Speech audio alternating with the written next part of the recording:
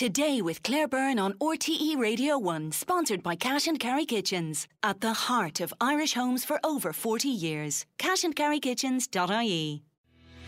Email todaycb@rte.ie. So in just 5 months' time, the Olympic Games will be underway in Paris. It's set to be a sporting spectacle like never before. Just imagine you'll have beach volleyball at the foot of the Eiffel Tower.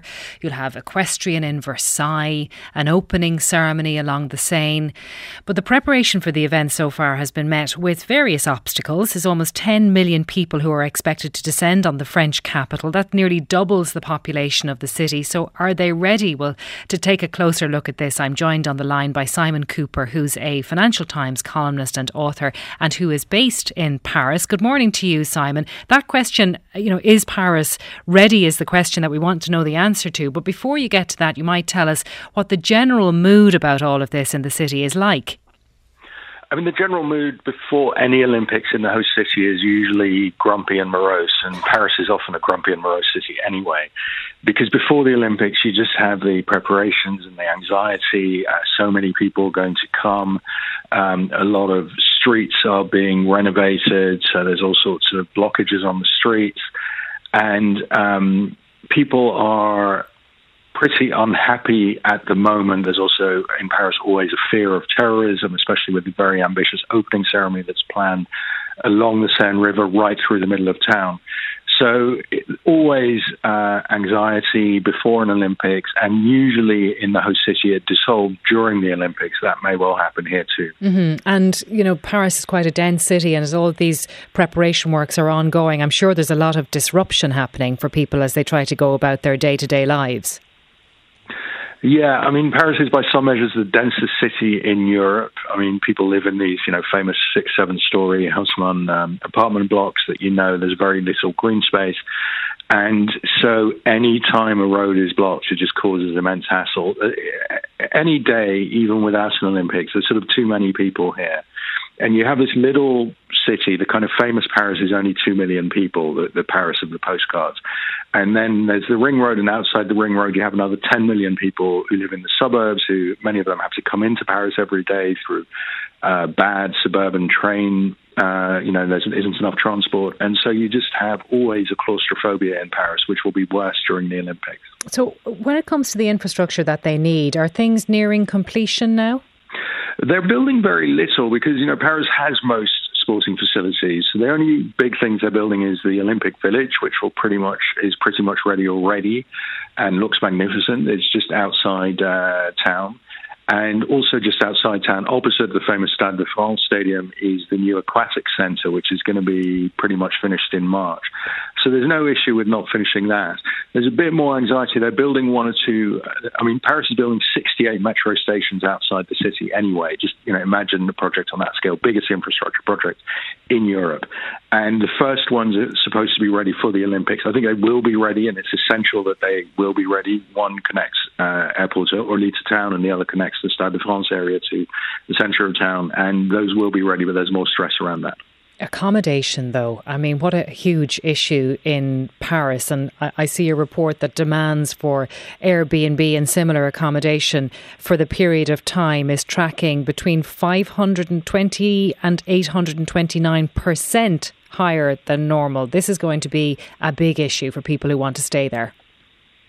Yeah, if you have 10 million people arriving for the Olympics, the hotels are just not going to be enough. And so a lot of Parisians understandably see this as an opportunity to just cash in massively. You can rent quite an ordinary apartment out for about maybe €900 a night during the Olympics.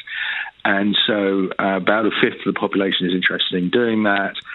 Paris is in a long struggle against Airbnb. Paris at times has been Airbnb's most popular city, more Airbnbs here than anywhere else, any other city in the world.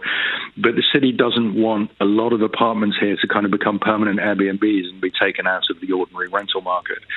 So there's restrictions, but there's also huge demand. And so, there's going to be a huge number of Parisians and also suburbanites often living in smaller homes that they'll never be able to rent out at normal times in kind of less glamorous neighbourhoods, who are going to make a financial killing out of their flat during the Olympics. And tell me about this potential ban to key boxes. They'll be used to store the Airbnb keys outside of apartments. What's happening there? Yeah, so the Council of Paris is meeting to discuss getting rid of the key boxes because they think these key boxes are ugly. You know, the kind of thing when people arrive at an Airbnb, so as to avoid having to have a key handover, you tap in a code into the key box. The key boxes hang on the wall. The Council of Paris says they're ugly. Ugliness in Paris is the greatest sin, and nothing as ugly is allowed to be, in the public space. And so this is being debated. Of course, if we need Airbnbs to accommodate 10 million people, or many of them, during the Olympics, banning key boxes is going to create enormous hassle. So I suspect there might be some kind of decision like, we'll ban key boxes after the Olympics or something like that. Mm-hmm. And of course, to add to all of this, Airbnb is sponsoring the Olympics.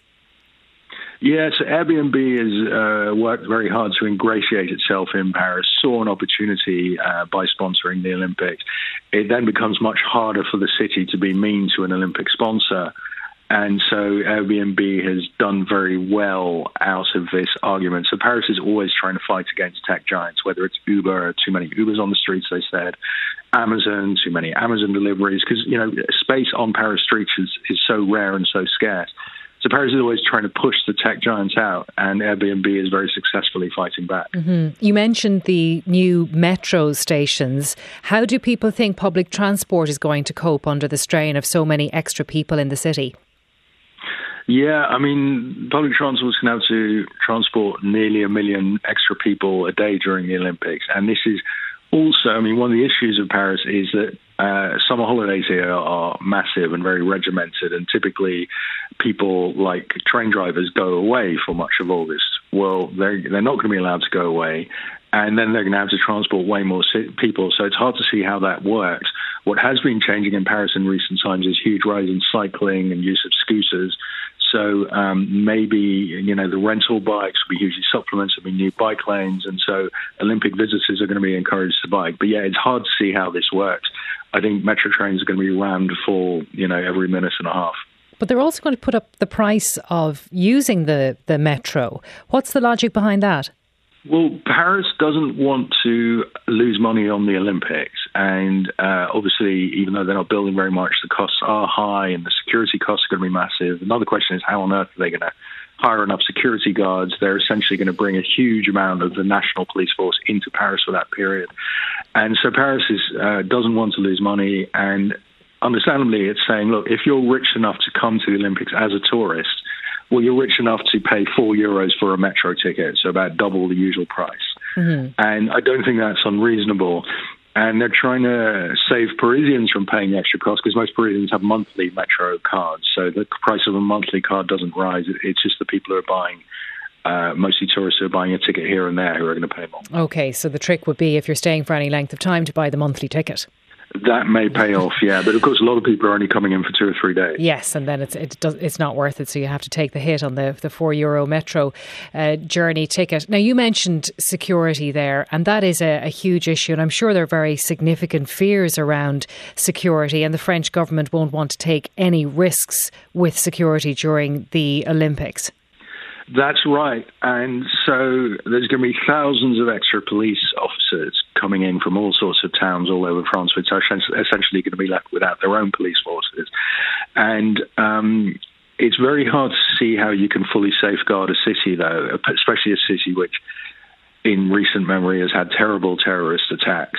And the biggest risk is the opening ceremony along the Seine River, where the dream is you have all the athletes coming by on boats, and you have, hundreds of thousands of people on the riverbanks waving at them, and people standing in their apartment windows, and all this happens in the most beautiful urban landscape in the world. And it sounds like a dream, and this was President Macron's idea. But of course, it's a sitting duck as a terrorist target. So they're trying to work out, can we stop people coming out onto the streets? Can we just do a kind of massive lockdown? But then is it still a great opening ceremony? So there's a huge amount of doubt about whether this is practicable. Mm-hmm. And the police unions then are pushing back against what their members are going to be asked to do. They want special bonuses for working over this period because, of course, you're in the time when a lot of French people would normally be outside of Paris and taking their leave certainly in August. So are they getting anywhere with that request to get a special payment for working over the course of the Olympics? Well, the way French workers typically do this is through strikes. Yeah. And of course, the Olympics cannot function if either the police or the train drivers or the airport staff go on strike. And so those trade unions have the French state over a barrel. You know, they can ask for a fantastic amount in extra bonuses and so on. And it's very hard for the state to say no. So before every event, I remember it was the same before the Football World Cup in 98, you get all these groups threatening to strike during the tournament itself, and then the French state has to pay whatever they're asking. Mm-hmm. Simon, thank you very much for taking us through all of that. Simon Kuper is Financial Times columnist and author who is also living in Paris. Text 51551 today with Claire Byrne on RTE Radio 1.